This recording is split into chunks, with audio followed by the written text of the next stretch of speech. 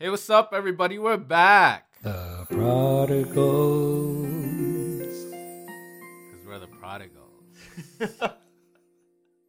Welcome to the Prodigals Podcast, where we talk about all kinds of topics relating to faith and culture. Yes, we discuss topics that you won't normally hear preached on the pulpit or discussed during Sabbath or Sunday school classes, and that is why we are here for you. My name is Mark, and I am joined by Alan and Billy. Yo.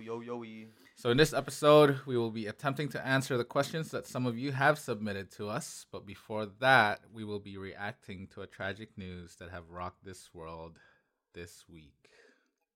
So on the morning of January 26, 2020, this past Sunday, Kobe Bryant, alongside his daughter, Gianna, were among 7 others who died in a helicopter crash in Calabasas, California. Bryant was well known as a legend in basketball circles, having won 5 NBA championships, with 2 of those as the finals MVP.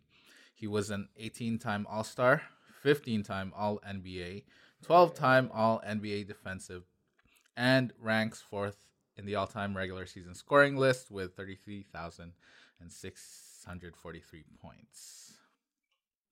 Reactions. It's really sad. Okay. Sad, I guess. I mean, I didn't really grow up watching Kobe Bryant, to be honest. Okay.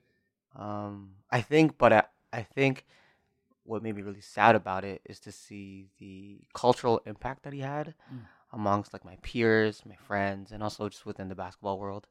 Just how much of an impact he had, and then being able to empathize with that. Also, just having a sudden loss of anyone, I guess, is really hard and really sad. So when the news came out, I just heard it was like Kobe Bryant and a bunch of other people in his helicopter, and I think one of the follow-ups was like people were saying like, oh, maybe all of his daughters are on the helicopter with him. I'm like, oh man, that would be really sad if like all his daughters were with him. And then when it came out that his daughter Gianna was with him, like that really broke my heart. I was like, wow, that's I think, how old was she? Like 13? Was she 13 years old? Yeah. 13 years old. Like, it's so heartbreaking to hear like just the whole situation. Just really just made me just sad. Yeah. It just really sucks. Super sucky. When on Sunday when I was talking to my firstborn, right, and we were just talking about basketball in general because the game was gonna show. And so, I just quickly went on to one of the forums, and then it was right there. Kobe Bryant died in a helicopter. And, with all the news and stuff that goes around that, we've been around for a while, and we see, news showing, tragedies and stuff. And I don't want to think that I'm desensitized to all these things, but there's a level of distance that we had. I mean, we were talking about in the other podcast of, some of the tragedies that was happening in Australia and stuff. And, you kind of feel that there's a distance there. Yeah. But I was shocked at this, mainly because, for Kobe Bryant, and I didn't grow up as a Kobe Bryant fan. Sure. Right. But the fact that he's 41 years old, right? Somebody that has means, you didn't expect it to happen and definitely not this way. It's definitely a shocking way in which it all played out. And so I think that's what took me aback. But then, my heart dropped when I saw, that tweet by ABC News that first started reporting that it was all the kids, like you said. Oh, yeah. Right. All the kids. And my heart just sunk. I'm like, you got to be kidding me. There is just, oh, man, that's crazy. Right.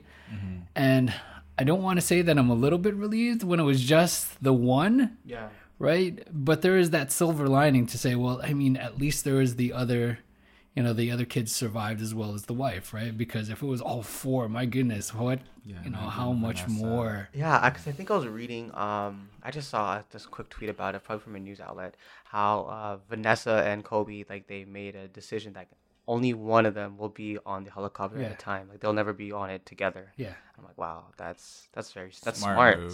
Smart move. Yeah. Smart move. Yeah. Yeah. So, yeah, it was so crazy. Just after hearing the news of how sudden it was, like when I went to sleep and I was sleeping beside my wife, I was like really looking at her, and I'm like, wow, like life is so fragile. Like to cherish the ones that you love, and that just the unexpected could just happen. And I don't know. I just like it's tragic story, a tragic thing for him, but it just made me so much more thankful, I Yeah. guess, for just like just how God has been very I don't know, sustaining and protecting and all these needs for us. And it just like I don't know, it just gave me just a big like perspective view of just life and the fragility of it, but also how God is holding it. And yeah, so it that's like what really shook me with the news. Yeah, and I think for me, I took it in the sense that I didn't. I was asking myself, I'm being shocked and I feel down because of this tragedy. Why am I not? Why is it Kobe Bryant that that I'm feeling this type of way? Yeah. Right? Why isn't it for other people that have passed away because of the coronavirus or anything else that happened? Right? Yeah. And maybe it is just because being a basketball fan, you understand what Kobe. And a lot of us, and we're all basketball fans that are here, and so maybe the sport that means something to us, we're connected to it that way. But I still found myself, wondering why I can't, why this reaction isn't for other people. Yeah. Right. Much to my shame, I just didn't. Right. And so, yeah, I'm trying to work through that between me and God and figure that out. Yeah. That's interesting. Yeah, and it just shows you how, as you said, how sudden, like all of a sudden, life can, be taken away from you. And I think it was somewhere in James where it says we are but a vapor. One moment we're here, and another moment we're gone. But what really gave me hope was that video clip with Stephen A. Smith, where Kobe was just confessing about his love for God and how Jesus Christ found him and that he has carried him like all through his life. That gave me hope that, like maybe Kobe will be in heaven when all is said and done. So, But we're praying for his family. Absolutely. His daughters. 7 other people that are there. Yeah, and the 7 other people that are there and their families as well. So, tragic news.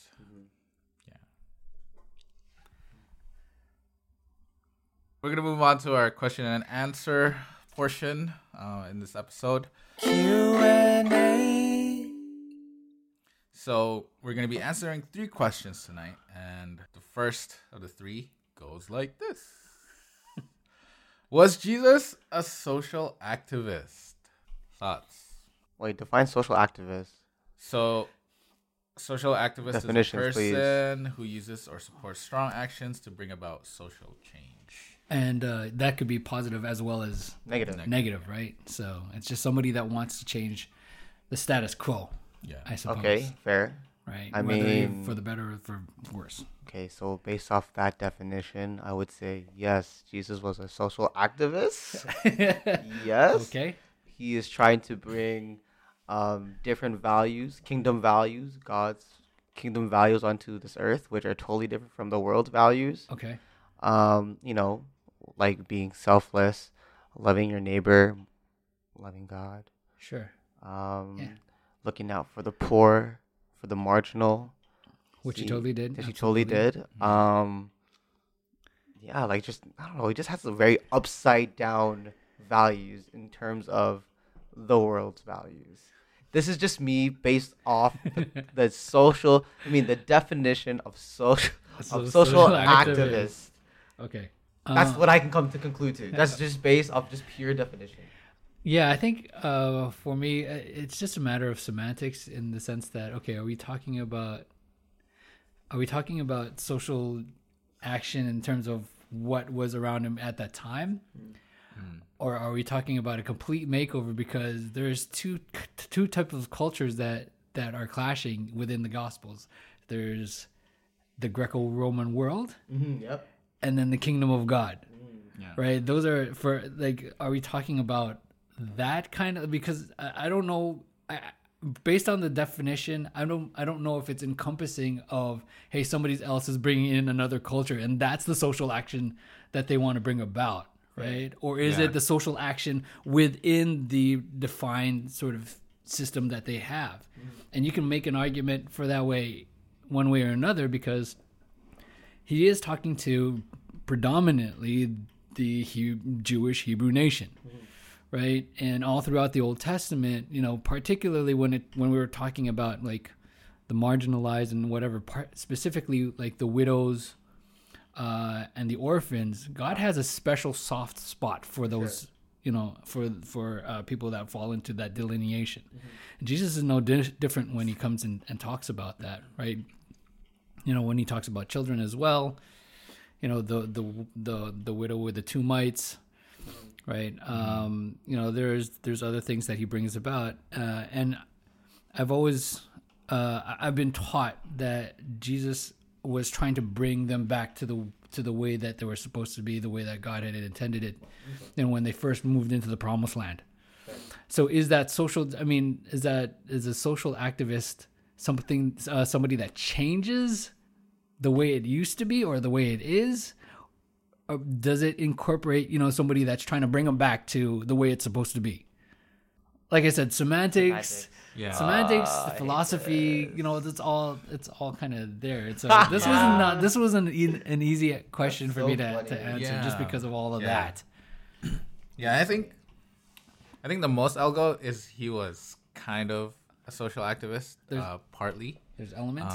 There's elements of it because, to be honest, his main thing is to fix the problem of sin, right? Yes.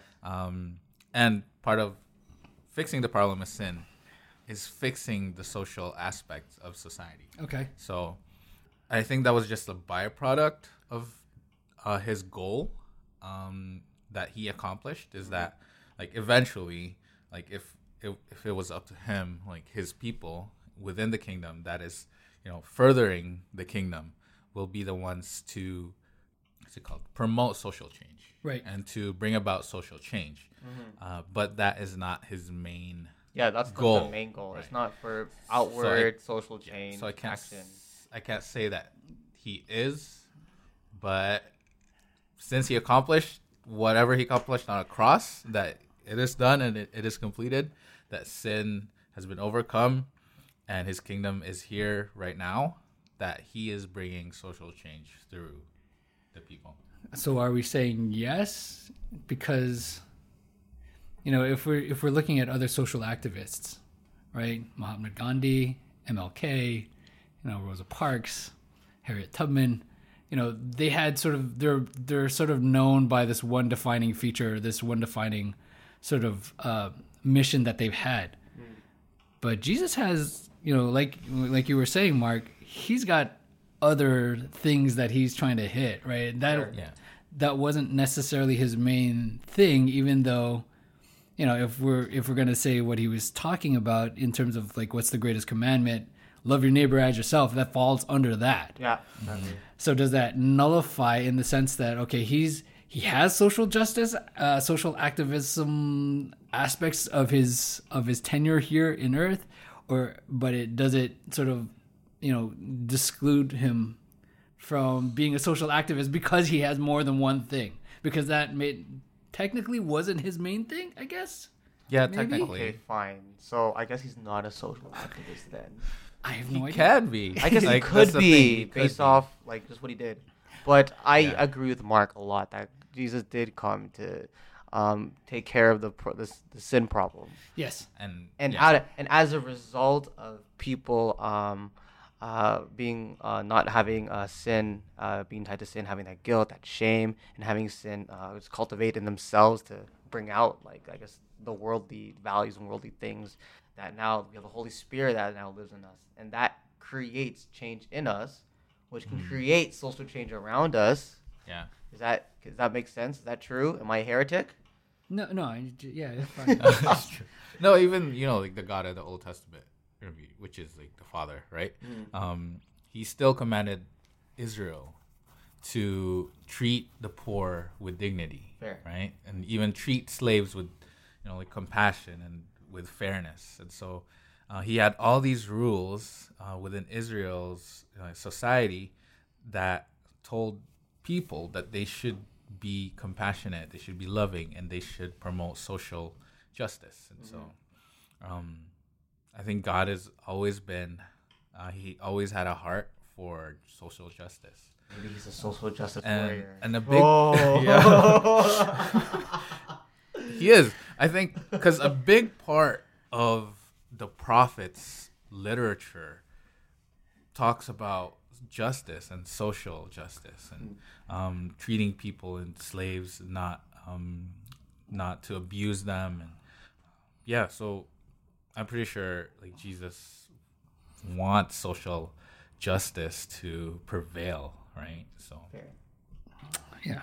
No, I was just also thinking that you can have the title as savior as well as be a social activist. So it's not necessarily you have to. I was just thinking. They don't. Yeah, they're not. Yeah, they don't cancel each other out just because of that. So, based on the Sermon on the Mount, right? I mean, because a lot of it. Because if he's talking about if we're talking about him being a social activist, it's not like we can base it on some of his acts as he interacts with other people, because. Is he asking the social aspect, the justice of it is to feed 5,000 people off of like 2 loaves and like whatever? Like, is it to heal people just by laying their hands on them and casting out demons? That's not what normal people do. It's true. Right. So so based on that, it's not there. But if you take Matthew 6. And the Sermon on the Mount. Maybe if you just look at really meta, he can be a social activist. Since he is a savior of the world. Yes, he is a social activist. You heard it here first. It's one of our new pillars of our new prodigal religion. Jesus was a social I'm joking. All right. Before we get into any more trouble. Okay, second question. How can we approach adults in our churches to tell them that they need to change their methods? Okay, we're getting in trouble nonetheless. So, oh my gosh, man, have you guys ever been approached like that by someone? Like, you need to change your ways. Not in that way, but like the methods you're doing are not effective. No. Yes. No. Oh. Okay, take it away. No, it's just they just laid it out there, and I thanked them for their input, and that I would take it into consideration. Did you take into consideration? I don't remember. How was the approach? Pretty straightforward. Like blunt? Yeah, there wasn't very much small talk. There wasn't a whole. I don't remember there was a whole lot of context. Like, oh yeah, so it's just like you've been doing da da da da da, and then but you need to. No, they didn't. They just came out. I think I'm pretty sure they just gave. That's all I remember. Sure. Because okay, let's talk about this in terms of like whoever's receiving it, particularly if it's something that they're passionate about, or it's part of like their identity in church. Sure. Right? They're gonna take it. They're gonna take it real hard. They're gonna take it some way. Of course right? they are. And I think that there are special people that are able, or there are people that just want the thing to succeed, and so they'll be like, yeah, that's like a great insight, whatever. So first off, see if the person, I guess, that you're talking to is open to suggestions, to like whatever it is, right? Do you have a relationship with this person? Yeah. Do you have a like? Are you bluntly gonna tell a random person, an adult that you don't know, like, hey, what you're doing is wrong? Yeah. I mean, that's like. But that happens, doesn't that? It happens in church when somebody's like, particularly if they're, so if maybe a parent or an adult that's actually not married is looking at the youth sort of department and the youth pastor, and they don't have a whole lot of interaction. They don't come out to the youth events, Fair. right? And they just see sort of like the actions of the youth, and they're like, "Hey, you need to change something because it's not working." But they haven't actually been in in the area to see what it is that's not working. They just see sort of the, I don't know, what's the word that I'm looking for, the ramification. No, They're not seeing the results.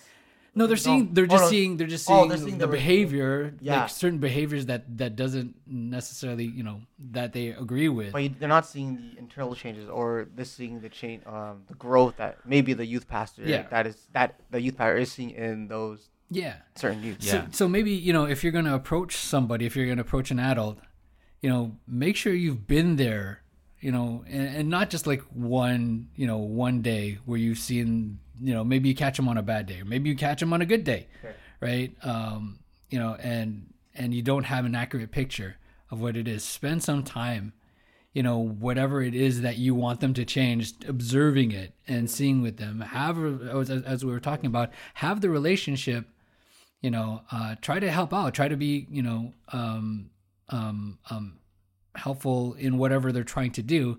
In that way, maybe they'll say, "Hey, yeah, we're both trying to push the same way." Yeah. Maybe it'll be easier for that way. Coming to the middle ground. Yeah, I think that's huge. Coming to the middle ground and understanding that everyone's on the same side here. Yeah.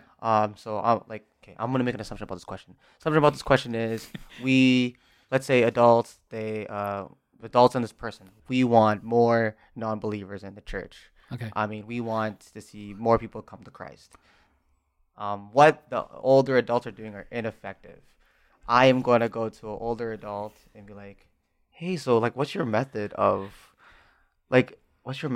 approaching non-believers? Like, what do you usually do? Like at work or something like that?" And understand them. I think for me, before I even try to give advice to anyone, I always try to understand them and understand the perspective and understand why they're doing their methods, why they're doing it that way. Because maybe they're in their perspective, this is the most right thing they can do in this to bring more people. Maybe they had the results in the past, but maybe that was like 10 years ago, and culture has changed, people have changed, and you come as like a safe partner here that we both want more people to come to Christ. Yeah. So like, hey, like I'm still kind of new to the faith, but like I've been seeing growth in my friends and more people coming to Christ. So like, this is what I've experienced. This is what I've been doing. This is what I've been experiencing. And then just conversational. Yeah. It's not like you need to do this. Yeah. It's let's talk. Like, let's bounce ideas. Yeah. Maybe that's it. That's relational. Go ahead. Yeah, and I think like going further for me, or like putting it more specific for me. Yeah. What I was gonna say like in the beginning was to ask more questions rather than give answers or like telling them this is the way that you're gonna do it, that you should do it. It's just try to understand, and the way you understand is ask questions. Yeah.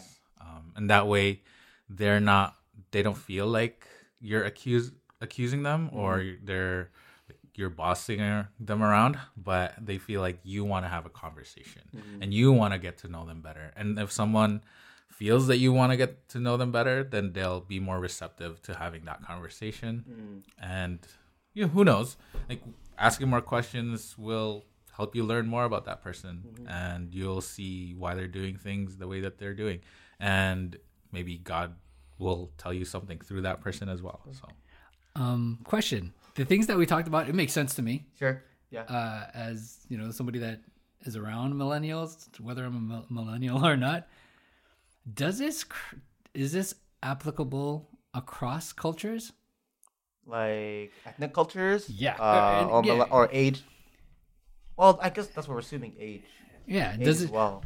And the reason being is because I was brought back as we were talking, a flashback of when I went to seminary.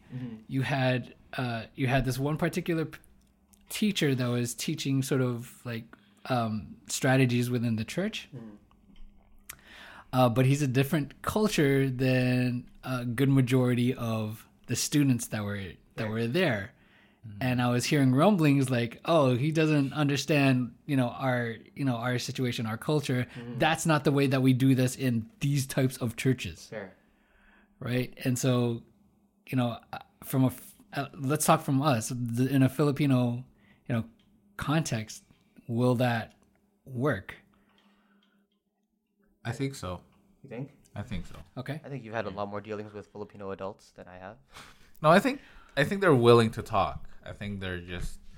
I think a part of it is they've seen it the way they've done it, and the only way that they do it is because the only reason that they do it is because that's the same way that they've seen it done by their past generations, right? Sure, like their parents and because they grew up in the Philippines, but the ways that they have done it doesn't necessarily translate to North American values, right? So, but they are willing to learn. But the key thing is relationship. So, if you're new to church and you start asking questions right away, they might feel threatened. But if they get to know you more, and if they get to have that friendship with you, and they know what you're all about, and then you ask the questions, and I think it can work. I like that. I like that. I am though bringing going back to sort of like biblical stories and stuff, and I'm reminded of like certain people that God would try to get them to do things, but it was only until they ran the full course of like what they wanted to do, how far they wanted to do. Jonah, right? Before they were able to push the envelope, baby. Yeah, before they were able to. Before they were ready to accept what it is that they wanted, that God wanted them to do, right?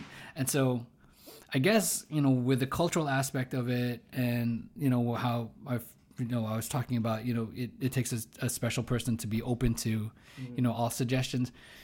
Sometimes it may just be a matter of time. You got to give them, space and time to sort of like try out all their ideas and see whether it works or not, and pray, really, because you can't understand their level of commitment to that and where they are in the process to say, okay, this is working or this is not working. Yeah. Right. Because I think the last thing that you want to do is kill a ministry. Right, go in and say, hey, this is not working. You're not exactly doing a good job. So, changing was one thing. You have to change your methods, or you've got to be changed, right? To be that. Definitely you don't want to go that route. You don't want to kill a person's ministry, a person's passion, because the other part, and I guess maybe we can talk about this a little bit, or we don't, because this opens a different kind of worms, is maybe God's put them in that place because that's where, that's their body part. That's who they're, what we're talking about? Yeah, the body. Yeah. The body of Christ, and that's where God put them in. Yeah. It's just, maybe they have to, sort of figure things out. Maybe you are the one that's helping them get along and progress to something that's better, but you don't want to kill it, right? Interesting. Right. Yeah, so first off, obviously you pray and ask for discernment. Yeah, whether or not discernment. Whether you do it, pick a nice time, for the right time, for the right place, and the right words to say. Obviously, that's the first thing that you want to do. And then try to incorporate some of the other things that we talked about as well. Yeah. That's huge. Yeah. I like that. Right. That's pretty good. Yeah. And most of all, how should we approach adults in our church?